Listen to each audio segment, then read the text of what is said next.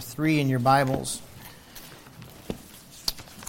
We'll read verses 1 through 6, and then we'll pray and have a seat. The Bible says in Esther chapter 3, verse 1, "After these things did King Ahasuerus promote Haman, the son of Hammedatha, the Agagite, and advanced him and set his seat above all the princes that were with him. And all the king's servants that were in the king's gate bowed and reverenced Haman, for the king had so commanded concerning him. But Mordecai bowed not, nor did give him reverence. Then the king's servants, which were in the king's gate, said unto Mordecai, Why transgressest thou the king's commandment? Now it came to pass, when they spake daily unto him, and he hearkened not unto them, that they told Haman to see whether Mordecai's matters would stand, for he had told them that he was a Jew. And when Haman saw that Mordecai bowed not, nor did him reverence, then was Haman full of wrath. And he thought scorn to lay hands on Mordecai alone, for they had showed him the people of Mordecai. Wherefore Haman sought to destroy all the Jews that were throughout the whole kingdom of Ahasuerus, even the people of Mordecai." Let's go to the Lord in prayer, ask Him this morning to bless the preaching, and then we'll have a seat. Dear Heavenly Father, Lord, I love You. I thank You, Lord, for the opportunity, the privilege to be here this morning. Thank You, Lord, for filling this place up. Thank You that people made the choice to come here. And I realize it is their choice. They could have gone anywhere they wanted. And they came here this morning. God, I pray that it would not be wasted time. That, Lord, I would be found faithful with Your message to give to the people that came something from God. God, I don't want to ever get in the way of the message. And Lord, if I do, if I'm the reason that somebody rejects it, I pray it's not my fault but theirs. I pray, God, You'd control me. I pray You'd fill me. I pray You'd guide me and direct me, that I'd have wisdom and skill above my abilities that comes from You to be able to deliver the message here in this text to these people this morning. Help my mind to be sharp, and I pray You'd bless these next few minutes, God, and give us hearts to receive what it is You have to say. And again, God, I ask You please to control me. I want to be in Your control. We pray these things in the name of Jesus Christ. Amen. All right, you can be seated this morning. I want to say this before I get into the message, what we have for you from this text this morning. I want to say that as time has gone on, I feel like I'm changing. And what I mean by that is not that my doctrine is changing or that my stands are changing whatsoever. But I feel like I'm changing. I feel like God is changing my mindset. I'm going to preach a message to you in a minute that I think 15 years ago I probably would have preached a little bit differently in my heart as I was preaching it. Does that make sense? I'm probably not going to preach too much different in the style when you're looking at me or listening to me. The way I may come across to you, you may notice no difference at all. But I want you to understand from my heart, there's a difference. For sure, there's even a difference from 10 years ago. I was thinking about it this morning, even 5 years ago. What I'm trying to say is this. This is a pretty straight message, I hope. It's a message where I'm going to try to stir you up and put a little pressure on you, maybe even motivation a little bit, to get you to do what you and I ought to be doing in the day and age that we live in. That being said, I want you to understand that I get it when I look at you and understand that not everybody's supposed to be a pastor. Does that make sense? Not everybody's supposed to be the preacher. In other words, some of you have a hard time sometimes doing what you know you need to be doing. You have a hard time saying there's a standard here in the preaching, there's a standard here in the Bible, and I'm like way here, right? Well, first of all, you're not alone, because the same thing is true of me, even though you may have a different perception. But that being said, we're not going to lower the standard to try to make people feel comfortable. At the same time, you have to understand in your own heart that, listen, the preaching here is straight, the preaching here is hard. That's not going to change by the grace of God. I want to be a straight, hard preacher, a Bible preacher to the day I die. I just don't want to be a hard-hearted preacher. I don't want you to go, man, that's a hard message, and I really kind of get some stuff when I go there, but I can't keep up with that level. I'm just going to go somewhere else. You heard something that I was not saying. You heard something the Holy Spirit of God was not saying. If you are trying at all, you know and realize you're not there yet, but listen, I'm not going to quit and give up because I'm not where I'm supposed to be. I'm going to keep coming and keep trying, taking my little baby steps the right direction. Do you understand where I'm coming from this morning? I'm going to preach to you on it's time to stand. All of a sudden it's like, oh. It's time to stand.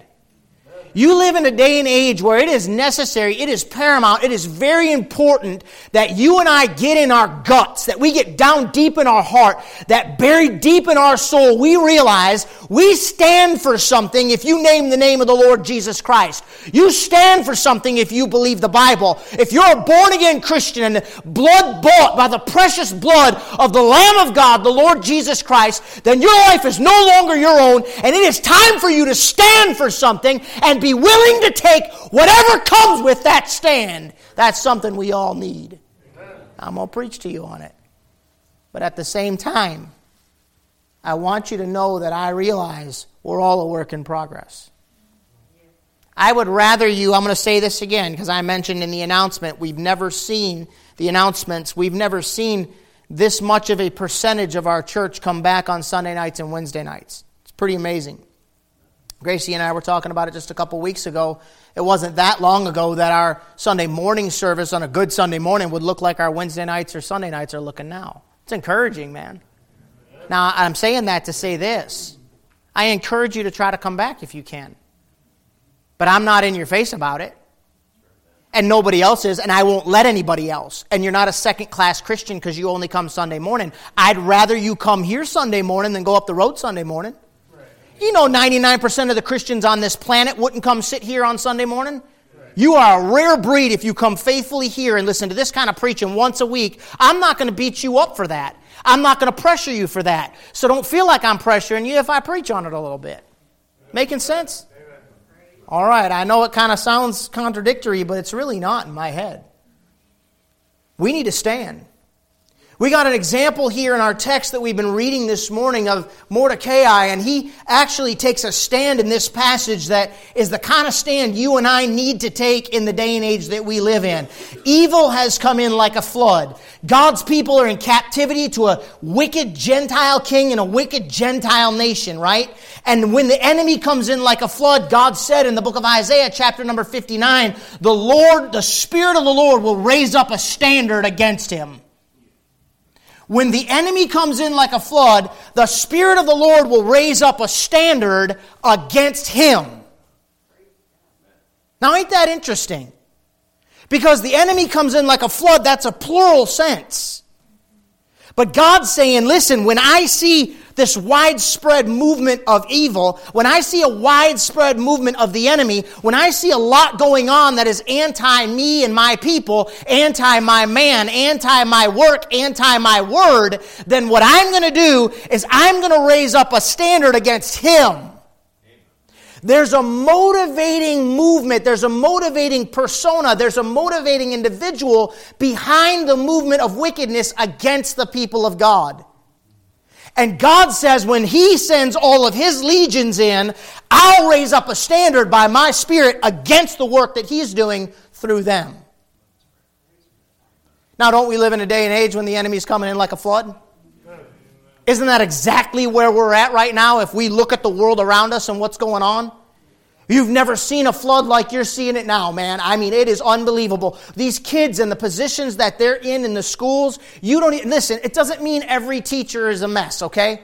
Doesn't mean every teacher has a wicked agenda. I'm not anti-teachers and I'm not putting us, it's us against the public school system and all that stuff. But you do know for a fact there's a spirit moving in this world and the pressure is on all of them more and more, even in conservative schools, even in the military, everywhere you go now, the pressure's building up. The enemy's coming in like a flood with all this foolishness going on in this world and the pronoun games and all the rest of the garbage they're planting in your children's heads. It is absolutely unstoppable from our perspective, is coming in like a flood. So you know what the Spirit of God does in a day like that? What Isaiah 59 tell you? He raises a standard against them. You know the root word for the word standard? It's a stand. Didn't he tell you in Ephesians chapter 6 to put on the armor of God? And once you put on all the armor of God, having done all, to do what? Stand. Stand, therefore, having your loins girded about with truth. And he gives you the whole list of what we're supposed to be doing. We're standing against something. You know it is time for you and I to take a stand. Mordecai does it. But here's the interesting thing. Here's the beauty of your Bible. This thing is wild. Go back to verse number 1. It says, after these things did King Ahasuerus promote Haman, and then he tells you who this guy is. Haman is the son of Hammedatha, the Agagite. You say, what's that got to do with anything? You remember who Agag was? You remember what God told Saul he was to do with Agag? God told Saul he was to wipe out Agag, the king of the Amalekites, right? You know why? Amalek in the Bible is a type of the flesh. God told Saul, who was a man that did not take the stand God told him to take. When it came right down to it, every time that big, towering mountain of a man was spiritually a coward, even though he killed his thousands, he actually was head and shoulders above all the people. He was a specimen of manhood. He was the star of the wrestling team. He was all that. I mean, he was it. But there was a problem with that man. Because down deep in his soul, he didn't have the guts to stand. When God first came along and called him and he gets anointed, what's he do? He runs and hides himself among the stuff. He got picked because he was head and shoulders above everybody else. He was the first king of Israel. He was all that in a bag of chips. But the problem was, he in the flesh looked great. In the flesh, he had it all together. In the flesh, he was the guy. And he even was a great warrior because he did kill his thousands. But the issue was in here. Somebody, older guy, 71-year-old doctor actually this week, kind of got into a little bit of a back and forth with me. And he had started asking me, noticed my ears and started asking me questions about, and the thing just kind of went from one to the next. And so he said, asked how long I trained. He said, well, you're a black belt. I said, no, I'm not a black belt. I said, not in my art. I said, some American schools, yes, technically could be by now, but not in the school I went to. And he's like, look, it took me X amount of years to become a doctor. What's the difference between a guy that's been trained in 5 years and 8 years? And so he mentioned, a tough guy, like what the tough guys. And he was, when he referenced it, he said, so what's a tough guy? I said, it's not necessarily the guy that wins or loses. He looked at me. I said, a tough guy has nothing to do with whether he's the biggest or strongest or whether he wins the fight. I said, a tough guy's in his mind. He wanted to start going to science and all kinds. It was a very interesting conversation. He got a little flustered, I think. But anyways, I said, it's his mind. I said, I might be able to break your arm, but you might be tougher than me. You understand what I'm getting at? Listen, your spiritual strength has nothing to do with how holy roller you look on the outside or whether or not you stand head and shoulders above everybody else. Your spiritual strength has to do with your mind. It has to do with your heart. It has to do with your dedication to God, your willingness to stand and take a stand and keep taking a stand. It doesn't necessarily have to do with whether you're in the pulpit, at the piano, singing, this, that, what your position is in the church. Your spiritual strength has to do with whether or not you're willing to take a stand. Amen. Well, the toughest guys I've ever seen in my life. I think the toughest guy in the gym, not jiu-jitsu, in the workout gym. Toughest guy in the gym. He walks like this. And he's over there, and I'm watching that guy, man, I'm trying not to cry. Because he's got hurt everywhere. I mean, I'm watching his body move. I'm watching him try to adjust pins. I'm watching him pull on that thing. And he's sweating and he's working. I don't know what his case is. He's all crippled up. But more than once, people, cauliflower ear. That's the toughest guy in this gym right there. Don't talk to me. Go talk to, you want to know about tough, go talk to that guy. You understand what I'm saying? Hey, you and I don't evaluate it like God evaluates it. We need some people that are actually strong, that can take a stand. That's a tough guy for Jesus Christ. I don't care how tough you are in this world or any of the rest of that foolishness. I didn't even mean to get into all that foolishness. I mean what's going on in your heart. We need people like this that'll take a stand. Now, here's where that stand comes in. God said, Saul, wipe out the Amalekites, right? You know what he didn't do? He didn't wipe out he got caught up in what was best for him. Taking gifts, getting rich, accommodating himself, the life of ease. He must have been an American, you know what I mean? He has to have American mentality. God said, wipe him out. He started making excuses for his flesh. Amalek's a type of the flesh, right? Haman's a descendant of somebody God told Saul to wipe out a long time ago.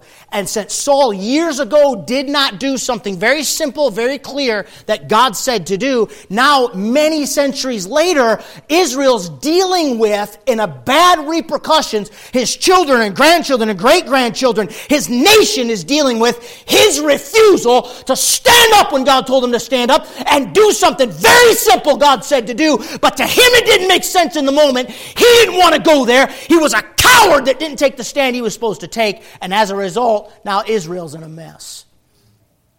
Can I tell you something about you? When God tells you to crucify your flesh with the affections and the lusts, you know what you better do? You better crucify them. You live in a generation where the preachers don't have the character to get up and tell you the truth about holy living and about Christian living and about Christian conduct and about what you should do and what you shouldn't do. And, well, don't be meddling in our personal lives. You're a coward. That's the problem. You don't want to face what God said. And as a result, when God's looking to raise up a standard, you're not going to be there. Instead, you're going to give an account at the judgment seat of Christ for why you were a coward. I told you I was going to preach, right? Okay. I don't want to answer for that, man. I'm sorry. My life is all about one thing, and I've had to make those decisions more than once throughout the process. Even recently, I've had to make the decision. My life is all about trying to do what God wants me to do, and that's what I'm doing right now at this very moment. I don't like it. My flesh I don't like being in front of people at all. The one thing that scared me more than anything on the planet was when I had to do that public speaking class in college. 17 or 18 years old I was when I went there and had to get up and do this public speech. I hate it. Don't like being in front of people. But I don't have a choice. I have to crucify my flesh to obey Him, because if I don't, He'll use somebody else. I don't want Him to use somebody else. I want Him to use me. I'm selfish. He had to stand up against the flesh. And since Saul didn't, it was Mordecai's turn to make the same decision. And guess what Mordecai does? He makes the right decision. But I want you to notice some things in the text. If you decide that you're going to take a stand, if you say, yes, preacher, I'm in, I'm going to take that stand, then this passage is going to show you what is going to happen. And I will guarantee you it's going to happen in your generation. I hope you young people are listening, because it'll happen to you at school. And it's not just for the young. It'll happen to you any age you are now, at any point. Do you know what's funny to me? The most resistance that I get as a preacher, the most resistance I get is from people 60 and over. I'm talking in the world, lost people. I mean, they'll like me. Hey, man, how's it going? They're all friendly. Like, what do you do? I'm a pastor. You're a what? I'm a pastor. I mean, I don't do that. I want to. That's what's happening inside, right? Boom! All of a sudden, it's like, we don't know his name. Get that little, like, hey, come on, man, really? You ought to be at a different place in life. I ought to look like a kid to you. Oh, that's good, young man. What would be wrong with that? Anyways, you never grow out of what's going to happen here. But especially you kids, I want it in your head. I want you to understand you're going to get some resistance. Notice what happens, first of all, when Haman takes his stand. There's an exaggeration of the enemy. Look at verse number 2. All the king's servants that were in the king's gate bowed and reverenced Haman, right? For the king had so commanded concerning him. So the king had set out a decree, and he had said, what you do for Haman, this man that I desire to honor, is the commandment is this. When you see him, bow and give him reverence, right? But Mordecai did what? He bowed not, nor did give him reverence. Then the king's servants which were in the king's gate said unto Mordecai, why transgressest thou the king's commandment?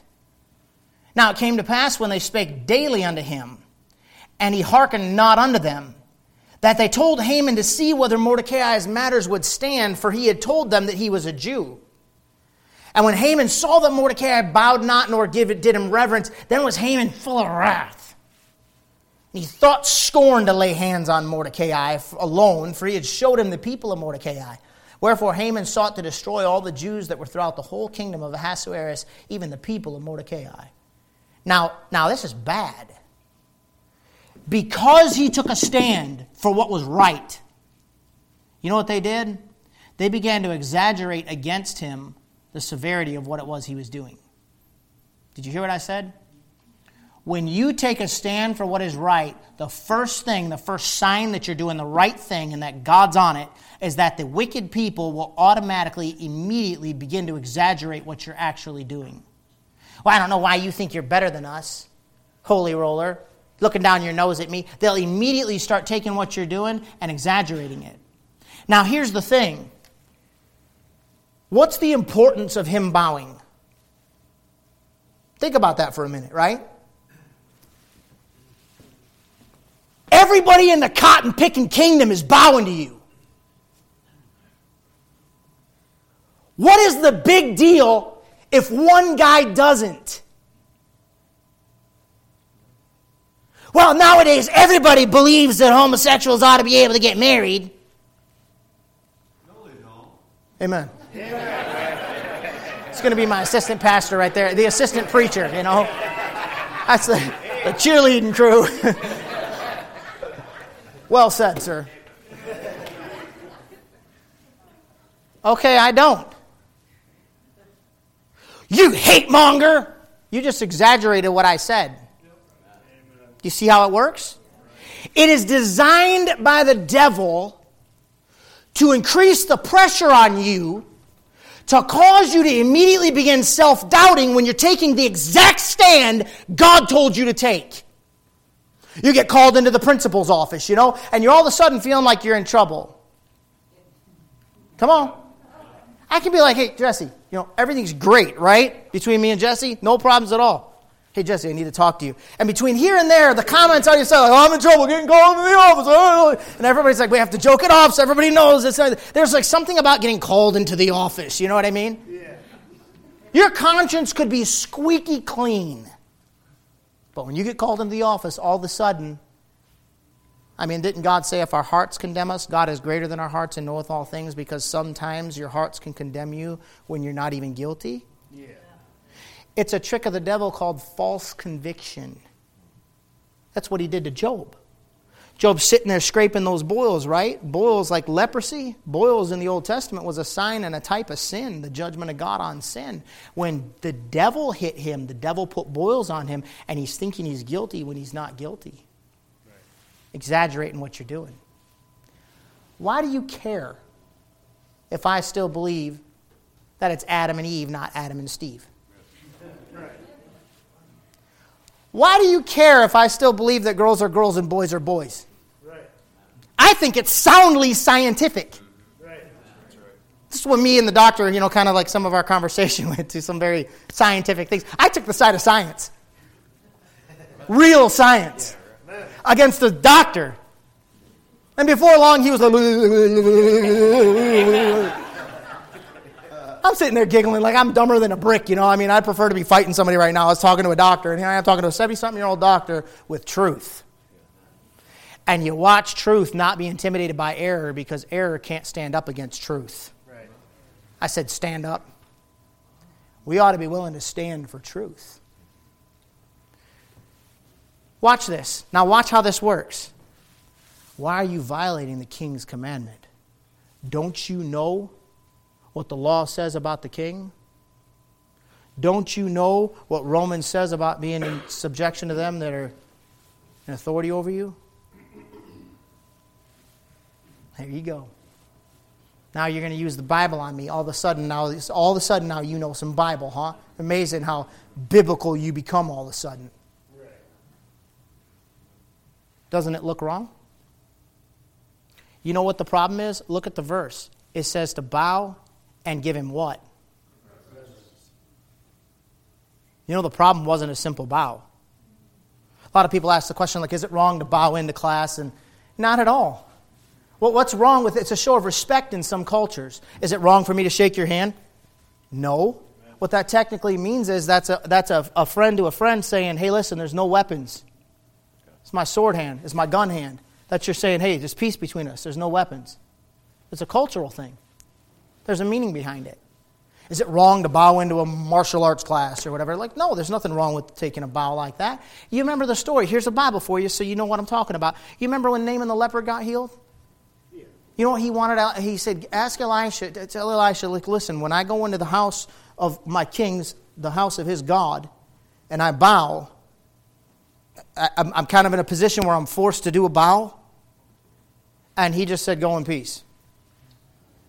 He didn't say it's not wrong. No, it's fine. Go ahead and bow. He didn't say, hey, you're wicked if you bow. He said, go in peace. God knows your heart. You understand that? He wasn't bowing in reverence to that God. He was bowing in a bad position, and God just said, I'm past the salt. Watch this. I'm going to show you something. Rahab the harlot. Do you know what she did to protect the spies? She lied. Now, wait a minute, because here's what happens. See, this is a two-edged sword. People will go to the Bible and use the Bible to defend their sin all the time. Rahab the harlot lied.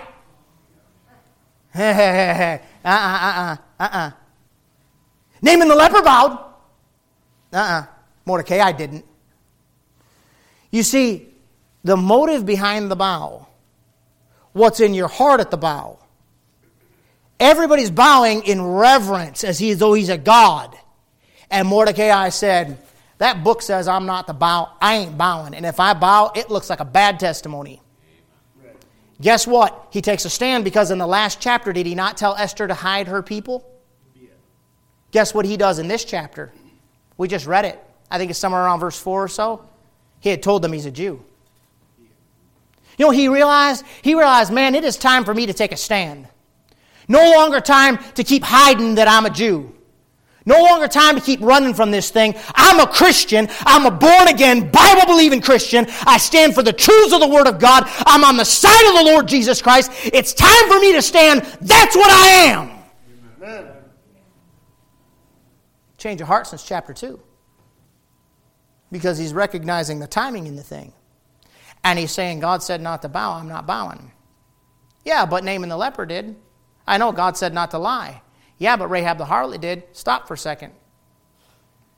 If a guy I'm sitting on my front porch, right? And I'm relaxing, I got a key to my house in my pocket, and my doors are all locked. My wife and kids are in there. A couple thugs walk up on my front porch, pull a gun out, put it in my face, say, you got a key on you? Guess what I'm going to say? Nope. But that's a lie. Okay, you leave me to God then. If you no longer can sit under my ministry because Pastor Reagan said he would lie, then, you're just looking for something to get stupid about, so just do what you're going to do, right? Not being mean, I'm just saying. If they stick a gun in my face and say, you got a key? Nope.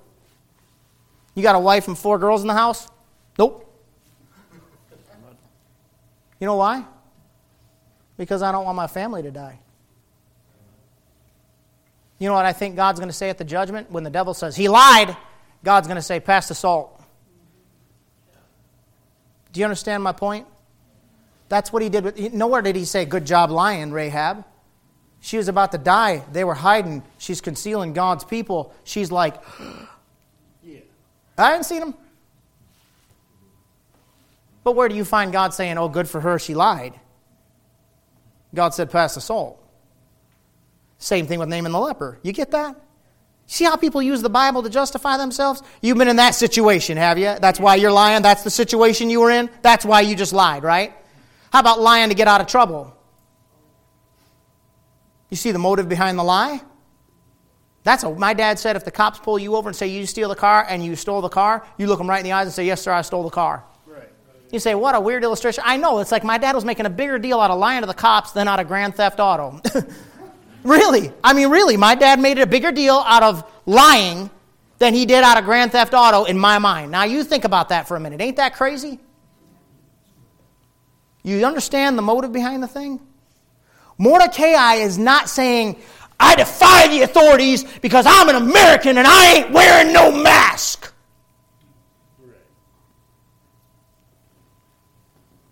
Christians going into Kroger refusing to wear a mask because I'm a Christian. I'm a Bible-believing Christian. This country was founded on biblical principles. Like, yeah, you're a great testimony. Mr. Kroger asked you to wear a mask. It's his property. The government's making him do it. Yeah, but we're Americans. I know. What I thought about this. Think about this. The difference between Christian soldiers and real soldiers. Excuse me for that. We ought to be real soldiers, but Christian soldiers and real soldiers. Do you know real soldiers go bleed and die for their country when they don't even agree with the politics of why they're there? Do you ever think about that? How many of those guys go over there and give their lives for their country, God and country, because the boss said go, and they don't even believe in the cause they're over there for, and the politicians are backstabbing them, and the people back home are backstabbing them, and all that mess those guys, but they're soldiers. Do you understand what I'm saying?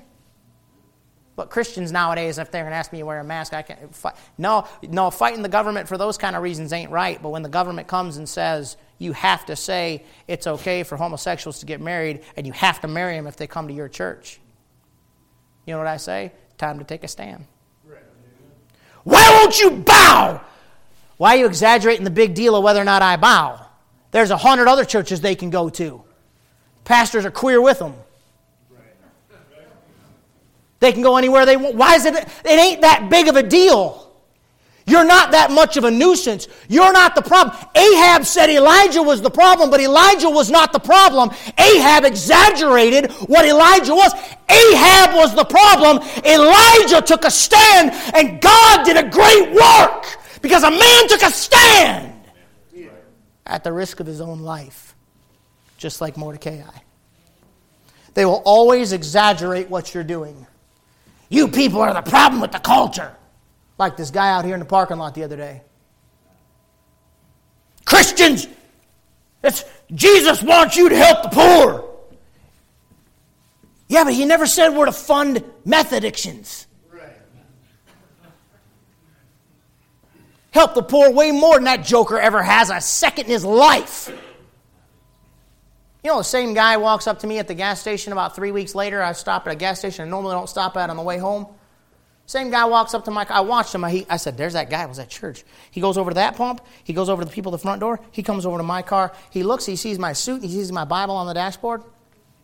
He's like, hey, man, get a couple bucks to help a veteran out? I went. And he started walking up to my wife's door. And I went like that, waved him around to mine.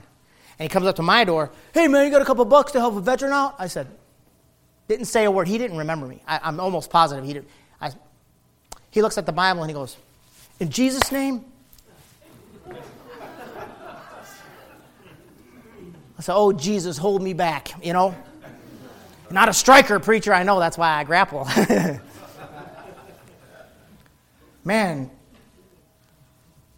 Well, what kind of Christian? You're exaggerating what I'm doing. Those people always want the money. You're exaggerating what I'm doing. That's the devil's way of pressuring you to not take the stand you're supposed to be taking. Don't buy into it. Keep standing. They made accusation against the impropriety of his actions. And what's funny is, here's their exaggeration then against him. Watch. Haman saw Mordecai bowed not, nor did him reverence.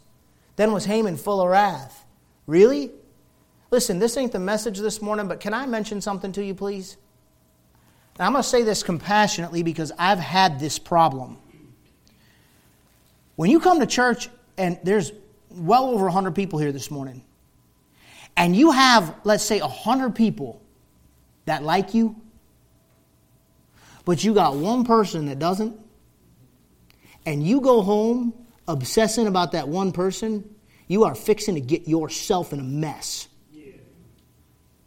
Don't live your life like that. I can't imagine the agony of living my life obsessed with that one guy that doesn't like me, that one guy that doesn't respect me, that one guy that won't bow to me, that one guy that criticizes me. Hey man, it's a free country. You can like me or not like me, whatever you want. It does not change the fact that I'm born again, on my way to heaven. I got a God in heaven that loves me, is taking care of me. I got a wife that's stuck with me for 20 years. I got 4 daughters that have been real good to me so far. I got a great church. You don't have to like me. Amen. And I don't have to care or be mean to you because you don't. Amen. You ain't got that much power. This nut was so obsessed with himself that one guy wouldn't bow, and so here's his reaction to the fact that the one guy wouldn't bow. I'm not just going to kill him. I'm going to kill his mama. I'm going to kill his grandma. I'm going to kill his babies. I'm going to rip his pregnant wife apart and kill the baby in her. I'm going to slaughter his whole family. That's what he said, right? Yeah. You say, that's crazy, man. Why do you talk like that? That's what it said. Folks, that's what he was going to do. I'm not trying to be crude and dramatic. I'm telling you, that's what he was going to do. That is how it works. When people reject truth, they'll exaggerate what you're doing, turn you into the enemy, and then they will exaggerate the reaction to what you've done so much that someday in our lifetime, we could go to prison for preaching the way I preach. It would not shock me. Talking to another preacher about that this week. Would not shock me at all. You're at a point now where the conservatives are labeling things hate speech. That my grandpa, as a Democrat, when he was my age, would have never dreamed of calling hate speech or thinking should be legal or accepted in our culture. And we're going downhill at a very fast rate. So you know what it's time to do? It's time to stand. You can cut and run if you want to, but God helping me, I don't want to go nowhere. Because God's looking for a standard. He's looking for a Mordecai. He's looking for somebody that'll step up. And God will raise up that standard. If God raises you up, God will keep you up. He's going to slaughter everybody. What a response, man. Isn't it wild to me? They're always talking about love, love, love, love, love. And they say, what do you do for a living? And you say, I'm a pastor. Oh, what church do you pastor? The Bible Believers Church. Oh. Well, what do you believe? The Bible. Well, you know there's some stuff in the Bible. Yeah? It sure is, like a Savior that died on a cross to take away your sins. Well, they call homosexuality a sin in the Bible. You got a problem, man. You just ignored what I just said because you're obsessed with one thing. What are you, a queer?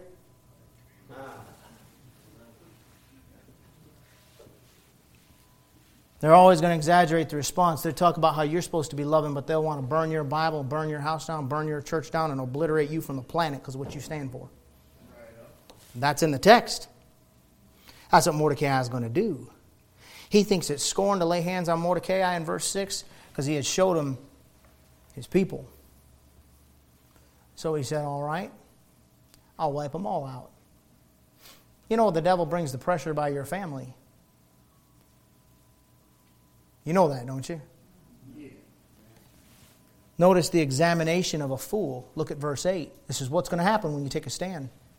Haman the king said to Ahasuerus, there's a certain people scattered abroad and dispersed among the people in the provinces of thy kingdom, and their laws are diverse from all people. He didn't say the law of God. He said their laws are diverse from all people. Neither keep they the king's laws. That's not true. That goes back to the previous point, the exaggeration. We do keep... There ain't no better law-abiding citizen than a Bible-believing Christian that lives by the book. Put a mask on. Yes, sir. Take the mask off. Yes, sir. Well, get out of the car. Yes, sir. Can I see your license? Yes, sir. I'm talking about a Bible-believing Christian. What right do you have to pull me over? You ain't living like that book wants you to live. You were speeding, stupid. They don't even pull you over until you're 10 over or more. So we all do 9 over. So what happens? the king says to Ahasuerus, there's a certain people scattered abroad. They're not keeping the king's laws. Neither is it for the king's profit to suffer them. What a manipulator. In other words, he's saying they're costing you money, king. Now watch. If it please the king, let it be written that they may be destroyed, and I will pay 10,000 talents of silver to the hands of those that have the charge of the business to bring it into the king's treasuries. The king took his ring from his hand. Oh man, it's not for my profit? Okay, they're not abiding by my rules? It's law. Go get him. What an idiot. You know, he didn't stop to think. Who are these people? Before he stamps it. You know what he just did? He signed the death of the queen. His favorite. You know what the problem with a lot of Christians is? You don't look into things enough. How's your marriage doing? How are your kids doing? How's your thought life? How's your prayer time? How's your Bible reading? A fool just rushes through life, takes the surface of what they think they're hearing. That sounds good, makes a big decision that has an impact throughout the entire kingdom, not stopping to consider the impact of his actions, the impact of his movements, and all that kind of thing. Not saying, let's sit back and pray about that. Let's get more. Can I get some more information on that? That sounds like a great idea. I appreciate what you're saying, but let me get some more information and I'll get back with you. No, fools rush in where wise men fear to tread. My dad always said, look before you leap, boy. And I never did. And God kept me alive until I got old enough to go, man, that old man was onto something. He actually might have been a little smarter than I thought he was. This man's rushing into the thing and hurrying up and making a decision based on manipulation of his pride, based on the money that is offered him. Kings should not be taking gifts.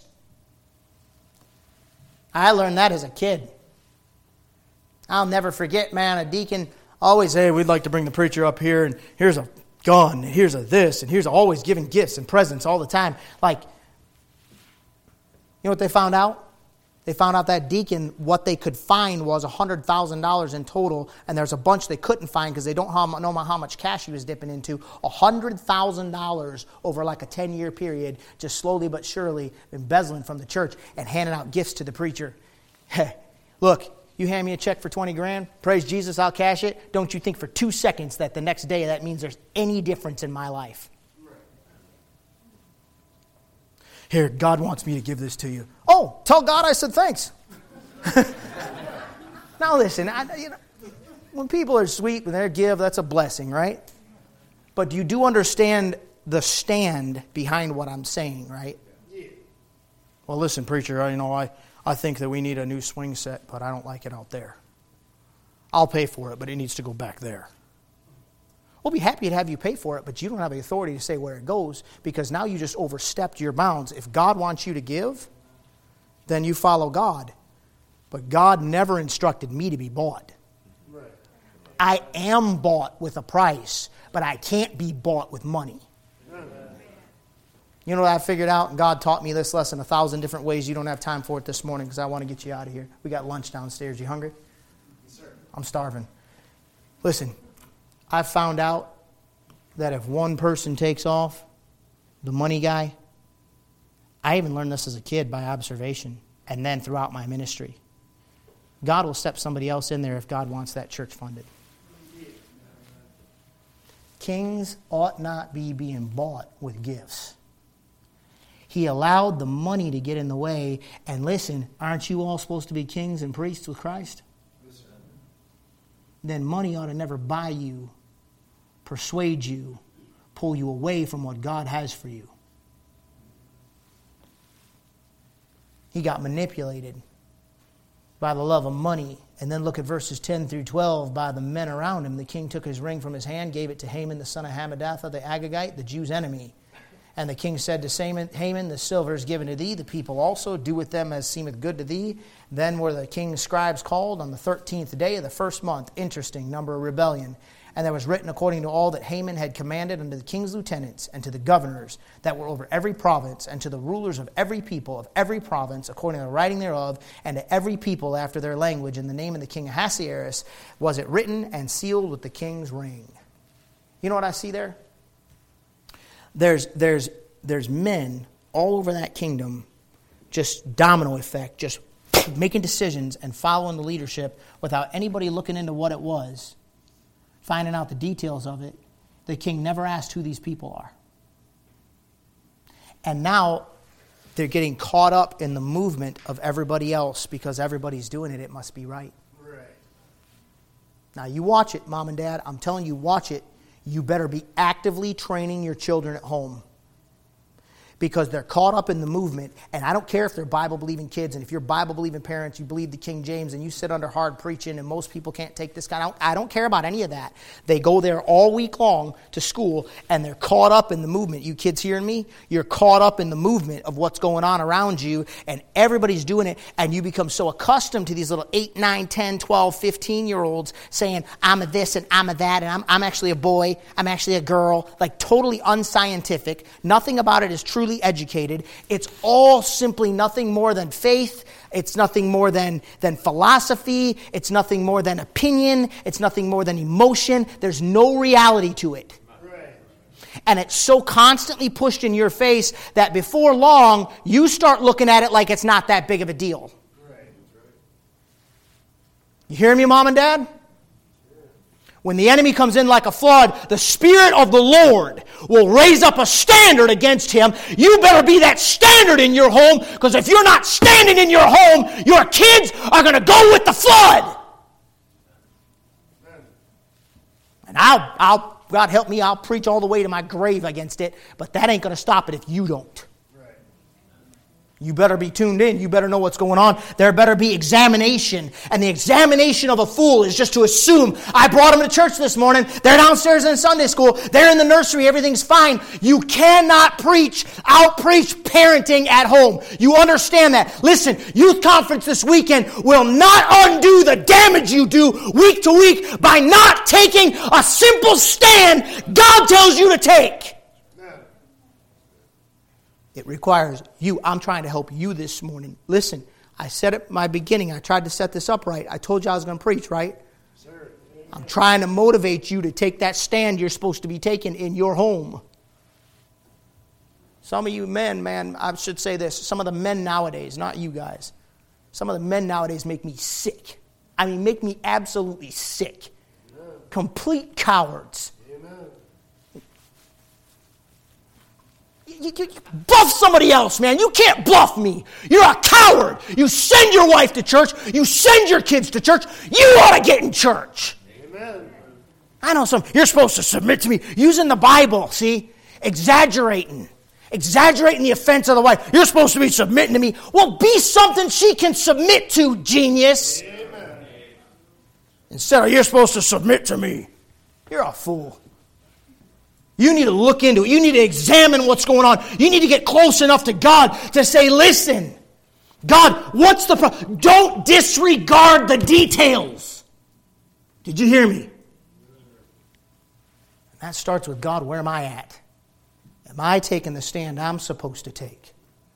Am I setting the example I'm supposed to set? Am I the man I should be?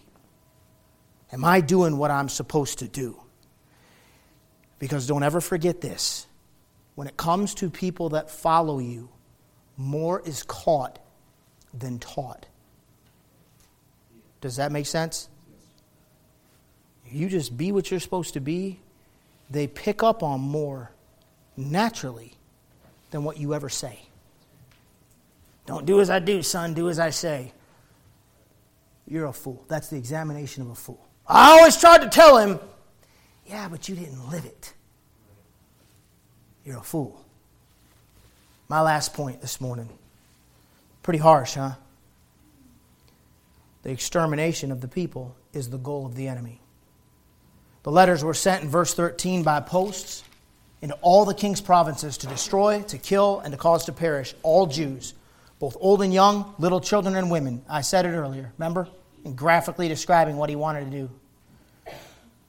in one day, even upon the 13th day of the 12th month, which is the month Adar, to take the spoil for a prey, of them for a prey. The copy of the writing for the commandment to be given to every province was published unto all people, that they should be ready against that day. The post went out, being hastened by the king's commandment, and the decree was given in Shushan the palace, and the king and Haman sat down to drink. But the city of Shushan was perplexed. What happens is the ultimate goal of the enemy, it's to exterminate the people. That's what he did, right? And this commandment goes out, and everybody's like, what in the world? They're perplexed. They're like completely confused, like, what is going on? What's happening? Isn't the whole nation perplexed right now? I mean, like, even the people that are just sort of like normal humans trying to live their American lives, and everybody has an opinion about this and that, and everybody's a liberal or a conservative or this or that, and everybody's like, what's going on? Let me explain it to you. The enemies come in like a flood. And it's not the individuals you see in front of you, it's the motivation behind what's going on. It's the angry leader that's saying, I'm not getting the reverence that I want because I will be like the Most High, and they're not bowing. And so what the goal is to completely exterminate the people of God. Do you remember Daniel? He took a stand, right? Yes, sir. You know what happened?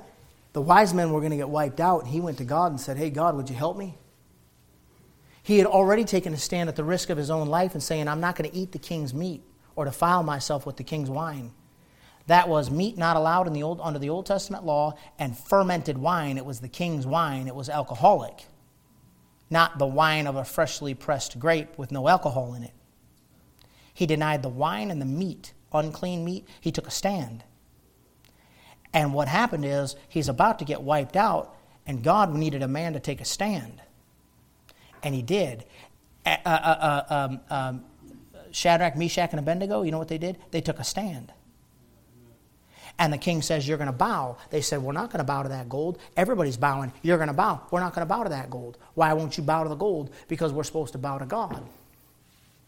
Here I stand. Throw them in the furnace. I want it 7 times hotter, and I want them bound. Why'd you even have to bind them? He took his mightiest men, that's what the text says, and heats this furnace 7 times hotter than normal, and then binds them, throws them in the furnace. You know what they said? If we die, we die, but our God can deliver us out of the furnace. So, but if he doesn't, they were accepting their fate. But if he doesn't, we're willing to die for it. They took a stand. You know what Mordecai does? He takes a stand. As a result of his stand, they start exaggerating against him. They start with this foolish examination that's not even digging into the details, and then they decide they're not just going to exterminate him, they're going to wipe out his people. Now watch. We're done. Watch. Look what you did, Mordecai. You got everybody in trouble because of your stinking preaching. But is the story over? Yes, sir. From chapter number 3, it looks like Mordecai got everybody in a mess. But you know what he didn't do? He didn't bow. If I'm standing for what's right, then no matter how bad it looks, I don't have to bow. Why? Because I'm standing for what's right. You kids need to listen to me. You need to stand for what's right in school. And part of the way you do that is just walk away. Don't be involved. Don't look at what they want you to look at. Don't laugh at the jokes. Just don't be... They'll come at you. You don't have to start preaching at everybody. I'm not trying to turn everybody into the preacher. Didn't I say that at the beginning? You don't have to be preaching at everybody. At least what you have to do is you've got to take a stand and not get drug into it. Amen. Mordecai takes a stand. And as a result, looks like his people are going to get exterminated, but guess what? It's not how it turns out. They put the pressure on him, they put the pressure on him, they put the pressure on him, they put the pressure on him. And he said, here I stand. And then God uses him to set this whole thing up to where all these enemies, we'll see it later in the book, wind up getting wiped out, and God's people wind up taking the spoils. In the end, because of his stand, God brings a great victory to Israel and a great victory to Mordecai. Mordecai was willing to die for what he was standing for. And God was looking for a man to take that stand.